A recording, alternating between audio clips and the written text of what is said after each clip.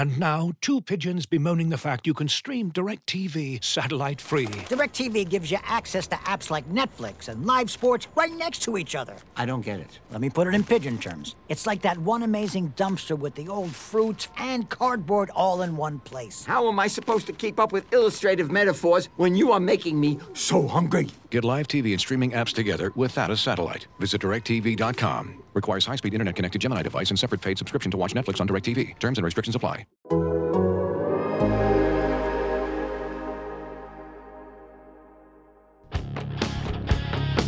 Welcome aboard the Athletics Can't Wait Jets podcast, your nonstop shop for all things Jets with Tim McMaster, Zach Rosenblatt, and Marissa Dunn.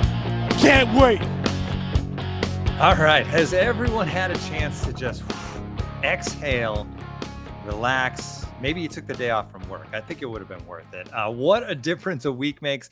A disappointing Jets loss, packed full of mistakes, typical Jets plays, gives way to one of the greatest Jets wins in a long, long time. Whether you're watching live on YouTube or listening to the pod, thanks for joining us. This is the Can't Wait podcast. I'm Tim McMaster, hosting along with our Athletic Jets reporter, Zach Rosenblatt, Marissa Dunn, producing, otherwise sitting this one out for logical reasons. We are going to talk about the game, obviously, the win 31-30 over the Browns in Cleveland. It was over with 2 minutes to play. The Browns ahead 30-17. Somehow the Jets pull this thing out. Before we get into what happened, one thing for the chat, I'd just like to see what people come up with, what people's thoughts are. Fill out this sentence for us in the chat today. This was the biggest Jets win since blank. And just let us know, what it goes back to for you. A couple of years, a long time, the AFC Championship, reaching the AFC Championship, whatever it is. Zach, you were there, obviously. In fact, we have proof that you were there after the game. Here it is. If you're listening, you're not seeing this, but on YouTube, Zach took to the field, got his picture taken, a little bit of a selfie with Brownie the Elf, who we obviously talked a lot about on the episode last week. But there he is, Zach and Brownie the Elf. But Zach, to go take us from, not take us through it, but from 2 minutes left to onside kick, I guess, and then game over. I want to hear about the atmosphere in the stadium. Like, what happened in the stadium? At what point did it become scary for Browns fans, silent for Browns fans along the way? Oh man. It was just like, it didn't even seem like it was real as it was happening, honestly. So it's still strange. Like because you get to a certain point in game sometimes where it's over. So like you're kind of half watching and half writing. And then Nick Chubb scored the touchdown, and I didn't even see everything that happened in the play. Like I didn't see DJ Reed miss the tackle. In my head, I didn't process that was an interesting choice for him not to go down, like all that stuff. So he scores that. And then they come back out on the next drive. They throw one pass, completion. The next pass, Corey Davis is wide open down the field, 66-yard touchdown. And that's when it went silent. That's what Joe Flacco even said. He's like, and this is somebody who's played in a lot of big games, obviously. He said he's never experienced the level of silence that he felt after that touchdown. It's as if the Browns fan just knew what was about to happen. Like they've been trained in being a Browns fan, as Jets fans are, and trained. Jets have been on the other side of this many times, not this specifically, but so Corey Davis scores that touchdown. Honestly, Browns fans might have already known something bad was about to happen when he missed the extra point after the Chubb touchdown. Just to backtrack for a second, that's all something I didn't realize happened until later. Ironically enough, because I'm like, all right, he probably made it, and then I see they have the chance to go ahead, not just tie it. I'm like, oh wait, they missed an extra point. What? It's amazing. So yeah, it was the Corey Davis was the silent stadium, what's happening moment. But you still are like, all right, well, it's not like they're gonna get the onside kick.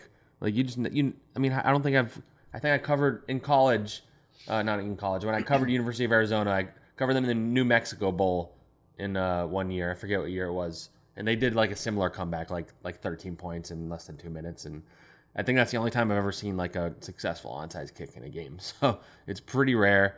They executed it beautifully. Braden Mann went like he was kicking it one way, kicked it the other way. Will Parks tipped it to Justin Hardy, and then at that point you're like, oh, they're gonna win. Everybody knew it, in the whole building knew that. The Browns on defense were not playing defense. They just stopped playing defense for some reason. I mean, everybody that's in the chat was watching the game. I don't need to go play-by-play, I guess. But, and then Garrett Wilson scores that touchdown. And then I'm in the back of your head, I'm sure Jets fans are feeling this too. Like, the Browns get the ball back. They quickly get a long run from Jacoby Brissett. They're at midfield. It really only would have taken like one throw to the sideline to get into Cade York range. Like, that dude drilled like a 59-yarder last week.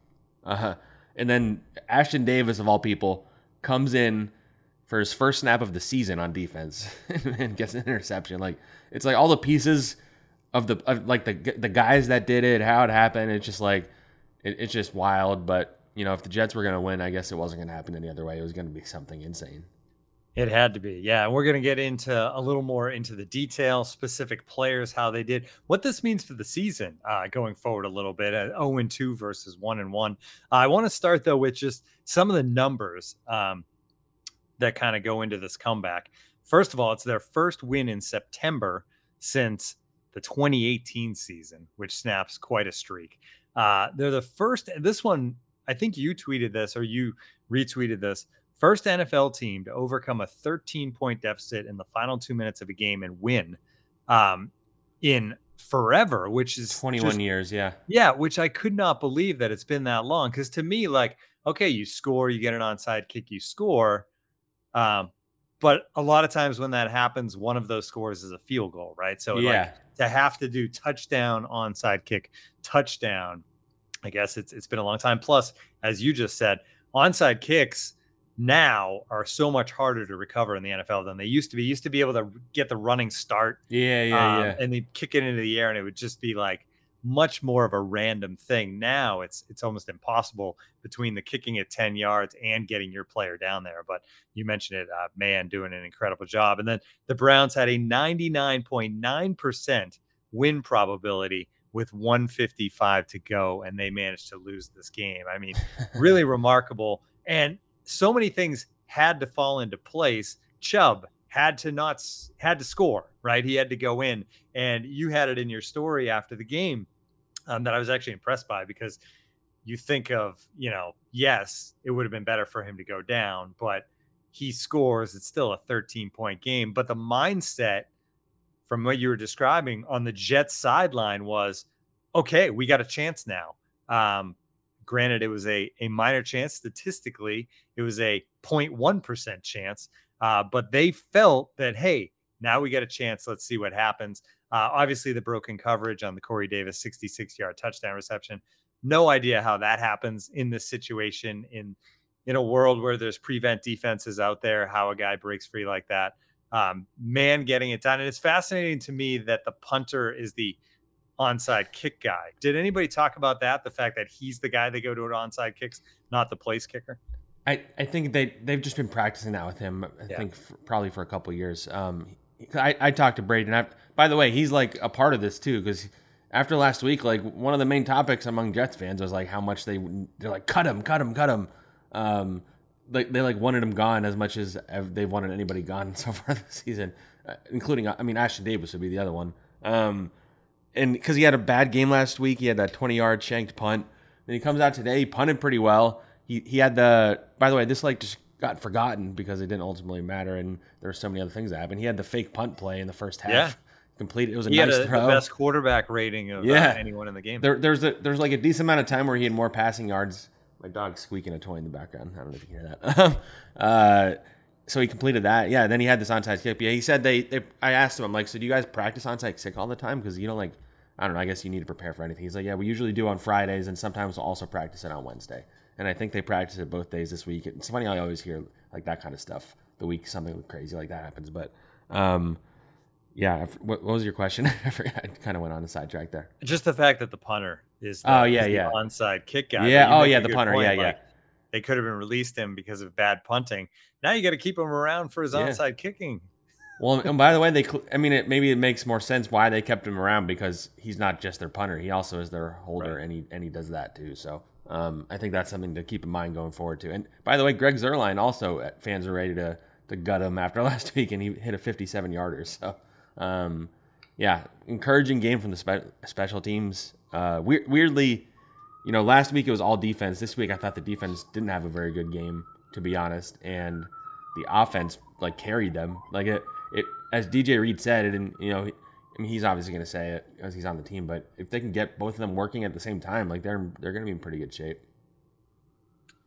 That's true. That's been a problem for this team for a long time. Yes. But hey, if you can do it, Yes, that's true. All right, let's get into some of the players, and we'll start with that offense.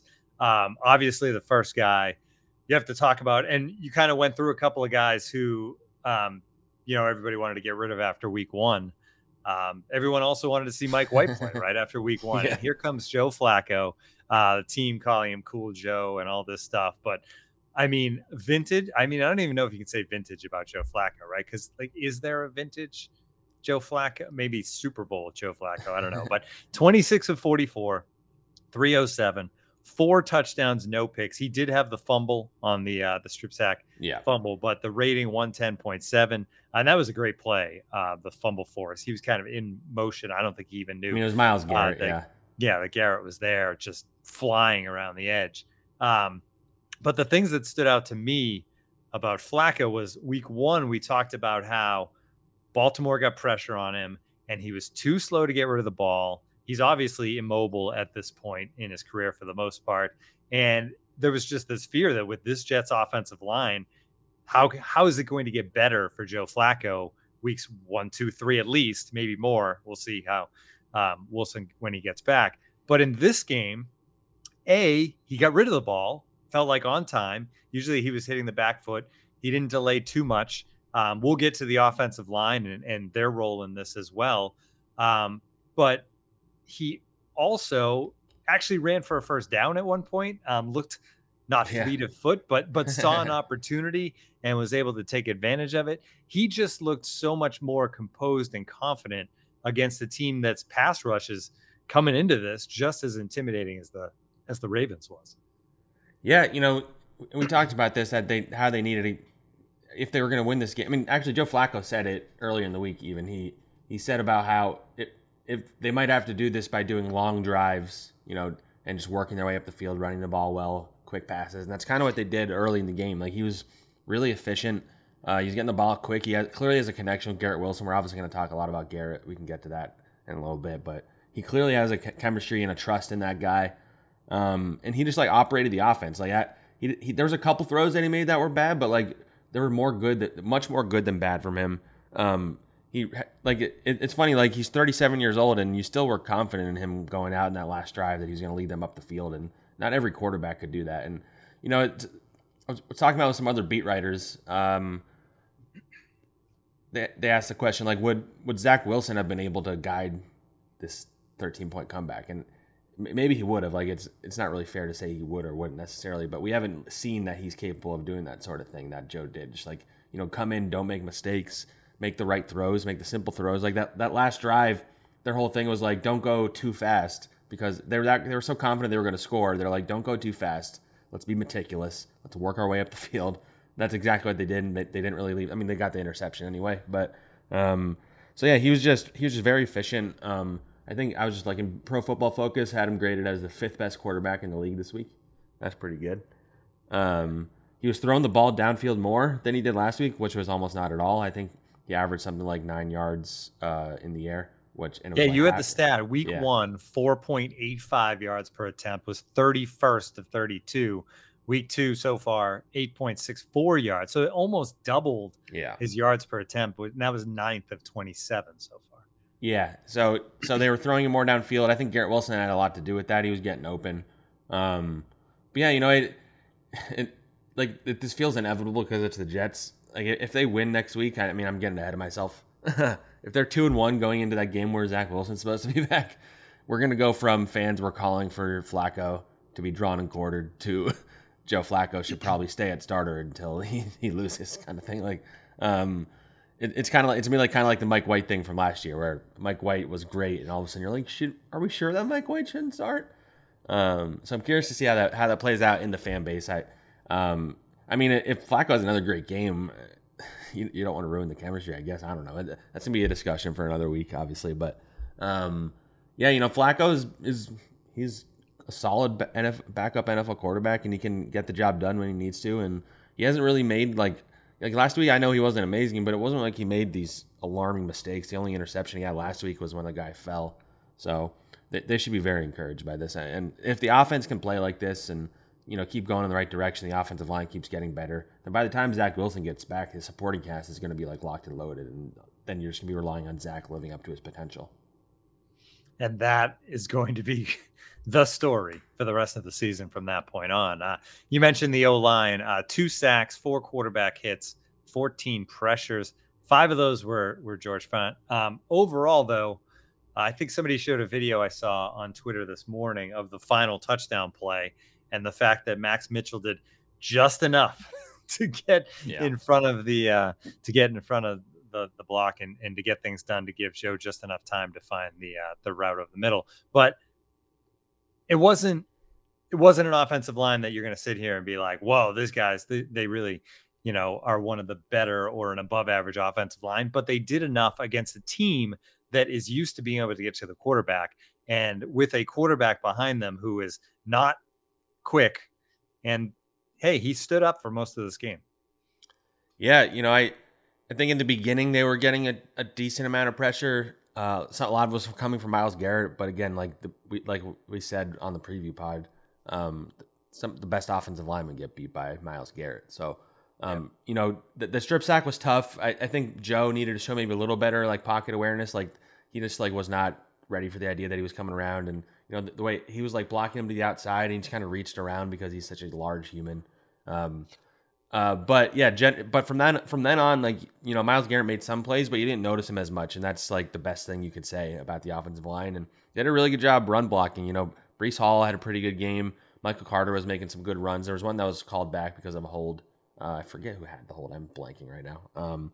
But yeah, I was encouraged. Again, like you said, they're not like, this isn't like we're going to say they're a top 10 offensive line or anything, but if they keep going in the right direction, again, the biggest concern for Zach Wilson was that he was going to be going behind this offensive line. That was a problem. At least for me, that was a big concern. So by the time he gets back, if this offensive line is rolling and they're doing, and Max Mitchell keeps improving, he's shown some encouraging signs these last 2 weeks. Still some bumps, but they're gonna be really good. By the way, Max Mitchell, he deserves a shout out because they might not win this game if Tyler Conklin has another fumble. They're deep in their own territory, and Max Mitchell immediately jumps on it. If the Browns recovered that, they'd be at like the Jets' 20-yard line. They would have scored for sure. So there's a few plays like that were kind of like sneaky big moments in this game that kind of fly under the radar because everything was like condensed in the last 2 minutes. But Max Mitchell he's like a heady player, and that's a positive thing. And they don't really have depth on the offensive line, so they're still in a spot where if anybody gets hurt, they're in a lot of trouble. But very encouraged. Elijah Vera Tucker has been very good. Laken Tomlinson was better. I think he only had 3 pressures given up. Connor McGovern was okay. And that's all 5 of them. So, they're on the right track. Yeah, on the right track, and we'll see how that continues to build. All right, we're going to take a break. When we come back, we're going to talk about some of the rookie performances in this game. The lights were not too bright for sure. First road game for these rookies, but first, a quick break. Looking for an assist with your credit card, but can't get a hold of anyone? Luckily, with 24/7 U.S.-based live customer service from Discover, everyone has the option to talk to a real person anytime, day or night. Yep, you heard that right. You can talk to a real human in customer service at any time. Sounds like a real game changer if you ask us. Make the right call and get the service you deserve with Discover. Limitations apply. See terms at discover.com/creditcard. And now, 2 pigeons bemoaning the fact you can stream DirecTV satellite-free. DirecTV gives you access to apps like Netflix and live sports right next to each other. I don't get it. Let me put it in pigeon terms. It's like that one amazing dumpster with the old fruits and cardboard all in one place. How am I supposed to keep up with illustrative metaphors when you are making me so hungry? Get live TV and streaming apps together without a satellite. Visit DirecTV.com. Requires high-speed internet-connected Gemini device and separate paid subscription to watch Netflix on DirecTV. Terms and restrictions apply. All right, let's talk about the rookies on the offense. And Zach, the Jets may have a star receiver on their hands. Usually it takes time for receivers to develop as rookies. Obviously, we've seen the Chases of the world and guys in recent years who have done it as rookies, but usually there's a learning curve. And during the summer, it felt like there was a big learning curve for Garrett Wilson, right? That's something we talked about, the fact that he was a little bit slow in OTAs and getting up to speed. but man, did he show on Sunday. 8 catches, 102 yards, and 2 touchdowns, including the game winner. And he just, to me, you can tell when a player is a little bit different, right? A little special when they have the ball in their hands. And he looked like that guy in this game. Yeah. I just want to do a correction real quick. It was Jadeveon Clowney that did the strip sack, not Myles Garrett. So that's my bad. I saw some people call me out for that. I am very tired in my defense. But yeah, so Garrett Wilson, again, this is another thing that we were talking about last week. Like, they need to get this guy in the field. He clearly has the most juice out of their receivers, like in my eyes. And they clearly rectified that error, and he was the number 1 receiver. He was one of the best receivers in the league this week. I've been saying since camp, he was having a lot of drops in camp, and he had a bad drop that he made up for, obviously, yesterday. That could have been pretty costly. It was on 3rd down. It would have been a 1st down in Browns territory, and he dropped it, and he was getting worried that he was going to cost him the game. Anyway, in training camp, the one thing I thought, you look at him, and he's not that tall. He's not that big. He's like something like 6'1" or something like that. Doesn't really weigh that much. And then you see the way he plays. He plays like somebody who's 6'4". It's kind of like a Justin Jefferson thing, and that's been a popular comparison. DJ Reed said it first. Tyler Conklin said it today. Like, the way they move, the way they run routes, their athleticism, their route running. He's very impressive to me. And I said before last week, I think he's the most talented receiver on this roster already, and I'm someone who's high on Elijah Moore too. So I really do think they found a stud. We have like a system that we use at The Athletic called True Media. It's like this deep dive, analytics stat stuff. And I was just just playing around and finding some Garrett Wilson stuff. And I saw there's a stat called EPA, which is expected points added. It's basically like a wins above replacement type of stat. He had a 17.14 EPA, which is the best that any Jets rookie, I believe receiver, has had in at least 20 years. And it's the best that any Jets receiver has done since Robbie Anderson and Jermaine Kearse in the same game against the Chiefs in 2017. So that's his 2nd game. I tweeted this last night. I thought his ceiling was, I thought he had the ability to get to this point. I thought by the end of the year we would be talking about Garrett Wilson in the way that we are right now. I did not expect it to happen in week 2.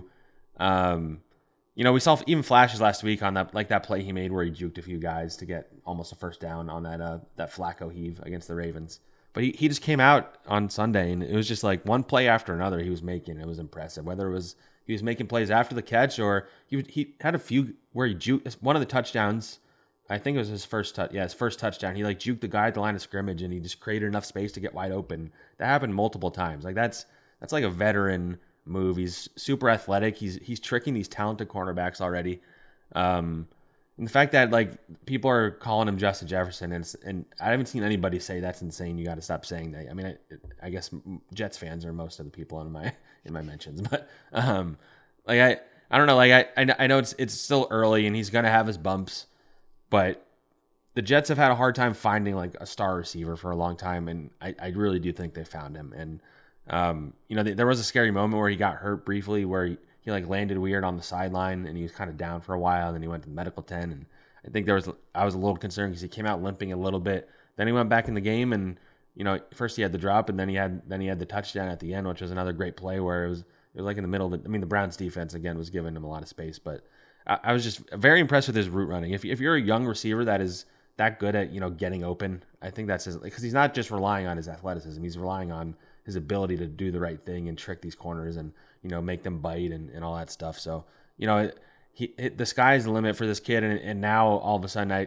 his rookie season potential is I hate to say it after one game, but if he plays like this, he has offensive rookie of the year potential. I don't know many rookies that are playing better than him right now. So that's funny because a lot of people had Breece Hall picked as a guy who could be offensive player of the year, rookie player of the year, and maybe it's the other guy. But another stat you had, Joe Flacco's QBR when Wilson was in the game was 102.5. His QBR without Wilson in the game, 63.8, and he was clearly his go-to guy. And it's funny you mentioned Elijah Moore, and obviously all the talent he has. There's a world where very soon Corey Davis is the number 3 receiver talent-wise on this team, right? I saw somebody mention that after the 66-yarder that's a pretty good play from our number 3 receiver. I saw a lot of people. I saw a lot of people tweeting that we have the best number 3 wide receiver in the league with Corey Davis. Yeah. I'm not sure they're quite, because if you look at the snap count, Garrett Wilson still technically only played like 40 something snaps. There was less snaps overall.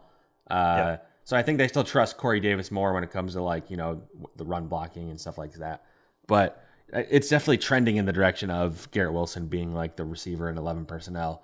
And I mean, you obviously don't wish injuries up on anybody or anything, but like Corey Davis does get hurt a lot. So at some point he might just naturally be the number 2, and then we'll get Mimsy in there and the fans will be happier than ever.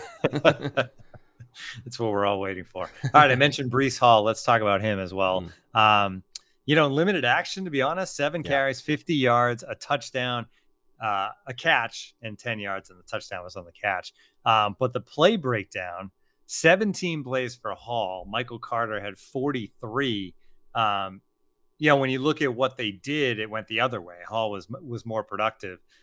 So how does is that a number that slowly kind of changes as the season goes on? Or do you think like next week we get to a 50-50 or 55-45 type split between these guys? I think it depends on the game script. I get the sense that they trust Michael Carter more as like pass protection in the passing game, even if Hall's more that. And so the point, like, so if they're in games where they're throwing it as much as they have the last 2 weeks, I think you're probably going to see Michael Carter playing more. If they're in a game where they have a lead early, which would be nice to cover a Jets game where they have a lead that they have to protect instead of a comeback, some miraculous comeback. I mean, that was a fun game, but the preference is like, they're ahead the whole game, because that would be a fun idea. And that's kind of the situation where I think maybe you give it to Breece Hall a bunch. Not to dig too much into the analytic stuff, because I was curious about like why they were playing Carter so much more. Like, was he that much better in the passing game? And like the same thing with the EPA stuff. I looked at like, so when, in terms of like rushing plays, like Breece Hall is clearly the better player, but when it's like passing plays, when Breece Hall is on the field during passing plays, it was like -6 EPA. And when Michael Carter's on the field for passing plays, it's +13 EPA. So there's quite a discrepancy there. I think, that doesn't necessarily mean that Michael Carter is like the reason why their passing game is good when he's in there, but he's a smart player. He's good pass catcher. He's a good running back. Like I tweeted something last night about how like I think Hall needs to play more, and people took that as me like saying Michael Carter is like not that good or something. I think he's a good starting quality running back. I just think you see, it's kind of like how we were talking about Garrett Wilson last week. You see Breece Hall when he has the ball in his hand and he can just do some impressive things. And I think he needs more touches. Again, it's game script dependent in part, but I'd like to see Breece Hall playing a little more, to be honest. It's just there's an explosiveness to him that I feel like Carter doesn't have. Although Carter has that little of that as well, but Hall just looks impressive when he's got the ball in space. All right, we've talked all about the good, I guess. Actually, before we get to the defense, I did want to revisit. It was almost unanimous. I asked about this was the biggest win since blank. All kinds of people going with Week 16 in 2015, the win over the Patriots. And that one's interesting because of what you think what happened after it, which was, not as good. And we'll see what this team does after it. And then a few people saying the Monday Night Miracle as another one for this team. But Jets fans in sync on the answer to that question, I guess is what I'll say. All right. Yeah. What I was saying before, it wasn't all good. The defense wasn't good. This Browns team, obviously they put up 30 points. Could have been 31 points with the extra point. But in the fourth quarter, especially, I mean, the Browns moved the ball pretty well throughout, but in the fourth quarter, it really felt like, I don't know if the Jets were gassed at that point, tired, but the Browns were kind of doing what they wanted to do. Early in the game, they were running it successfully as well. There wasn't a lot of pressure. So if you look at this game and you say, what do we got to do? What do the Jets have to do better? It's this defense just wasn't what we thought it was. I think we went into this game thinking the defense would have to be the reason they won. And you kind of said it at the top. The offense ended up being that. Yeah. So what went wrong on the defensive side? I'm new to the Jets relative to like everybody that, expected me to know everything that has happened in the past with the Jets and stuff. So I tweeted something like, man, the Browns are really having their having an easy time on like screen passes, and like Zach, that's been happening for a long time. That's not new around here, because it was like, you know, the Jets were going all in and trying to stop Nick Chubb and Kareem Hunt, which even when they were trying, they would just break tackles because those dudes are just so talented. I think Nick Chubb had 3 touchdowns, including the one that he probably wishes he didn't have, and I think something like 100 total yards, something like that. Kareem Hunt was pretty good. But yeah, they were just, you know, clogging the box, trying to get them to stop the run, and then they would just do these quick passes in the middle of the field or to the running backs out of the backfield, and it was working every time. There's a lot of missed tackles. It's a huge problem they have right now that they need to fix. Jordan Whitehead and LaMarcus Joyner, I think, are the biggest problems in that area. I think they each had 4 missed tackles according to Pro Football Focus. The safety spot in general, I'm starting to get real concerned about, because I thought Jordan Whitehead looked pretty good in camp. Now it's starting to, I mean, again, it's only 2 games. It's starting to feel like maybe we get why he was as available as he was and why he didn't cost that much. Like maybe he's not the guy that you want as your best safety. Maybe he's better as like a complementary piece, because those 2 guys have had some issues. You know, Sauce Gardner got dinged with allowing a touchdown on that Amari Cooper play, where Amari Cooper just was wide open in the end zone. It seemed like he was open a lot in the middle of the field. But the touchdown looked like it was another miscommunication between Joyner and Gardner, where Sauce thought he was going to get some help, and then then the help wasn't there, and so Amari Cooper just sitting there wide open, and Jacoby Brissett hit it. I think Jacoby was like 16 of 18 to start the game, something like that. It was a lot of short passes, like it wasn't down the field, but they were just having a really easy time, and it was really concerning because, you know, we came out of week 1 saying how impressive this defense was, and they just did not come out. I don't want to say they didn't come out ready, but they just were not tackling well. The pass rush wasn't really getting there. You know, there's a sack later in the game with Carl Lawson that he split with somebody, I think Quinnen. But before that, like, you didn't notice Carl Lawson at all. You know, Quincy Williams, I don't think, had a particularly good game. Mosley got juked bad by Mosley Brissett. got juked bad, on the Brissett run. I think DJ Reed had a good game again. He was he's a much better tackler. He's honestly impressed me as a player in general. I think he's even better than I could have imagined, by the way. And he ironically had the missed tackle that led to the touchdown, and Robert Saleh was like, that's the happiest I've ever been on a missed tackle. And DJ Reed didn't realize in the moment that he accidentally made the right move. Like, he was talking about how he was mad at himself for blowing that tackle and stuff. So he's still like a bright spot. I think Gardner was better than, like, I don't know if he deserved to get dinged with a touchdown. He actually got banged up at one point and left the game, and Brandon Echols came in randomly for a couple snaps and had a pass breakup in the end zone against a tight end. That was really impressive. Bryce Hall, inactive. So clearly he's not, I don't know if he's long for this team. I think he might get traded at some point. I don't know when or what you'll get for him, but he went from, in air quotes, competing with Sauce Gardner to start to being inactive in week 2. Right. Which isn't great. But yeah, so I have some concerns about the defense, the tackling. I don't think it'll be that. They're not going to play these teams that are run heavy every week. They played 2 of the most run heavy teams in the league back to back. The Bengals are going to air it out. Like, they have Joe Burrow, they have Jamar Chase, they have T. Higgins, they have Tyler Boyd. This is a team that's not going to run it. They have Joe Mixon, but they're not a grinded out team unless other teams realize that maybe that's the way you beat the Jets. I guess, I don't know, especially because their corners are good. So it's not going to be like this every week. But I was not encouraged by that game, because if that's all you need to do to beat the Jets, and every team's just going to do that. They're going to do dink and dunk, and they're going to dink and dunk the Jets until they make a mistake down the field, which they inevitably do a couple times a game at safety. So there's some concerns. I'm not ready to like panic or anything like that, because we saw what they're capable of in week 1. But the pass rush needs to get better, and the tackling needs to get better, and need to figure something out at safety, because it's a problem. As you've probably heard by now, we've teamed up with BetMGM this season. We'll be using BetMGM lines to make all of our picks, and we'll have special offers for our listeners each week. If you haven't signed up for BetMGM yet, use bonus code The Athletic, and you'll get a 1-year subscription to The Athletic, plus up to a $1,500 first bet offer on your first wager with BetMGM. Here's how it works. Download the BetMGM app and sign up using bonus code The Athletic. Make your first deposit of at least $10. Place your first bet on any game and claim your voucher for a 1-year subscription to The Athletic. See BetMGM.com for terms. U.S. promotional offers not available in D.C., Mississippi, New York, Nevada, Ontario, or Puerto Rico. Gambling problem? Call 1-800-GAMBLER. Available in the U.S. Call 877-8-HOPE-NY or text HOPE-NY 467-369 in New York. Call 1-800-NEXT-STEP in Arizona. 1-800-327-5050 in Massachusetts. 1-800-BETS-OFF in Iowa. 1-800-270-7117 for confidential help in Michigan. 1-800-981-0023 in Puerto Rico. First bet offer for new customers only in partnership with Kansas Crossing Casino and Hotel. Don't forget, if you haven't signed up for BetMGM yet, use bonus code The Athletic, and you'll get a 1-year subscription to The Athletic, plus up to a $1,500 first bet offer on your first wager. When you need mealtime inspiration, it's worth shopping Kroger, where you'll find over 30,000 mouth-watering choices that excite your inner foodie. And no matter what tasty choice you make, you'll enjoy our everyday low prices, plus extra ways to save, like digital coupons worth over $600 each week. You can also save up to $1 off per gallon at the pump with fuel points. More savings and more inspiring flavors make shopping Kroger worth it every time. Kroger, fresh for everyone. Fuel restrictions apply. Jacoby Brissett just looked really comfortable for most of this game, right? And that's not a guy that should look comfortable. He should look like a backup quarterback, which is basically really what he is.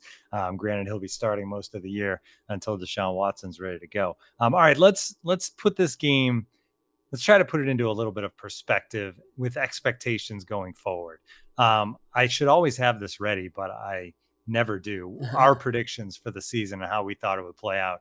Let me zip down to it real quick here. But I feel like we both had them losing the Ravens, and we both had them beating the Browns. Now, so perfect. Things are a little different, I think, going into this game because of what the Browns did in week 1 and what the Jets did in week 1. But according to our expectations for this team, you and me, Zach, we thought they'd be 1-1 at this point, and they are 1-1 at this point. Yep. Now they get to an interesting week here because you face a Bengals team that on one hand I assumed was definitely a loss. This is a team that went to the Super Bowl a year ago. Was only going to get better, right? Like Joe Burrow is not going to take steps back. This guy is one of the best quarterbacks in the league. This team's going to be great with confidence from going to a Super Bowl. They're 0-2. So like at this point, I don't know what to think. But from the Jets, the way they won this game, which you can look at in two different ways. On one hand, they never quit. They easily could have rolled over down 13 points with 2 minutes to go. It would have been very easy to just, all right, head back to New York. They didn't. They kept their head in the game. They came back and won this thing. On the other hand, we just pointed out how bad the defense was. So when you look at this team as a whole, where are your expectations for the next 16 weeks? I'm gonna give you coach speak and say I'm taking it week by week, right? That's fair. But yeah, a few guys were pretty thoughtful in the way they talked about, like, obviously they were confident that they could do this kind of thing. Sheldon Rankins, he called it confirmed validity is the phrase that he learned, where, you believe you can do something, but once you actually do it, it's like, okay, we did it. And now we know that we actually can do this. And now we can go forward knowing with that knowledge that it's not just talk, that we can do it. So I think this win is really, like, no matter how they got it, they got to win. And I think it's going to really be a boost. And, I said before the season, I think this team is good enough to be competitive every week. Neither of us thought they're going to make the playoffs, obviously. You want to be playing meaningful games, whatever that means, in December, which they haven't done in a long time. And, after 2 weeks, I feel the same way I did before the season. I think they can still do that. The Bengals are more beatable than I thought they would be. And that's why it's so hard to do this predictions, because, you're doing it all your opinions are mostly based on the previous season. And then you look at, like, the Dolphins look like an offense that everybody's going to have a lot of trouble with. And that's like a very talented team. And that, I think we both might have even had them winning that game. I can't remember.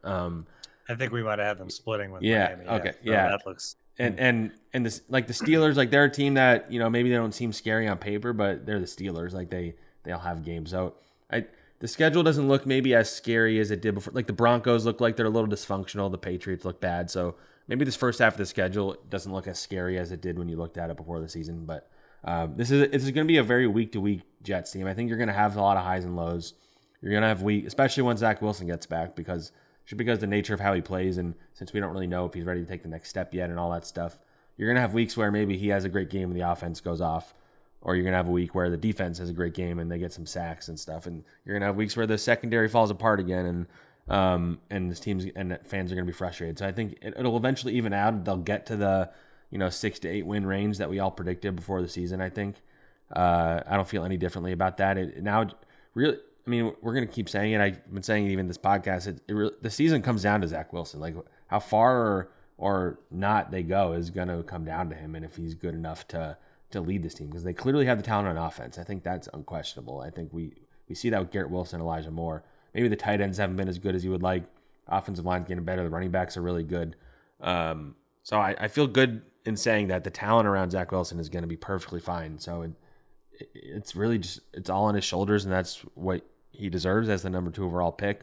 And he needs to prove to everybody that he can handle that. We both had them 3-6 going into the bye week. If that becomes 4-5, second half of the season, I think it's really interesting. But we'll see if they can get there, break down the season into little bits. You mentioned Zach Wilson.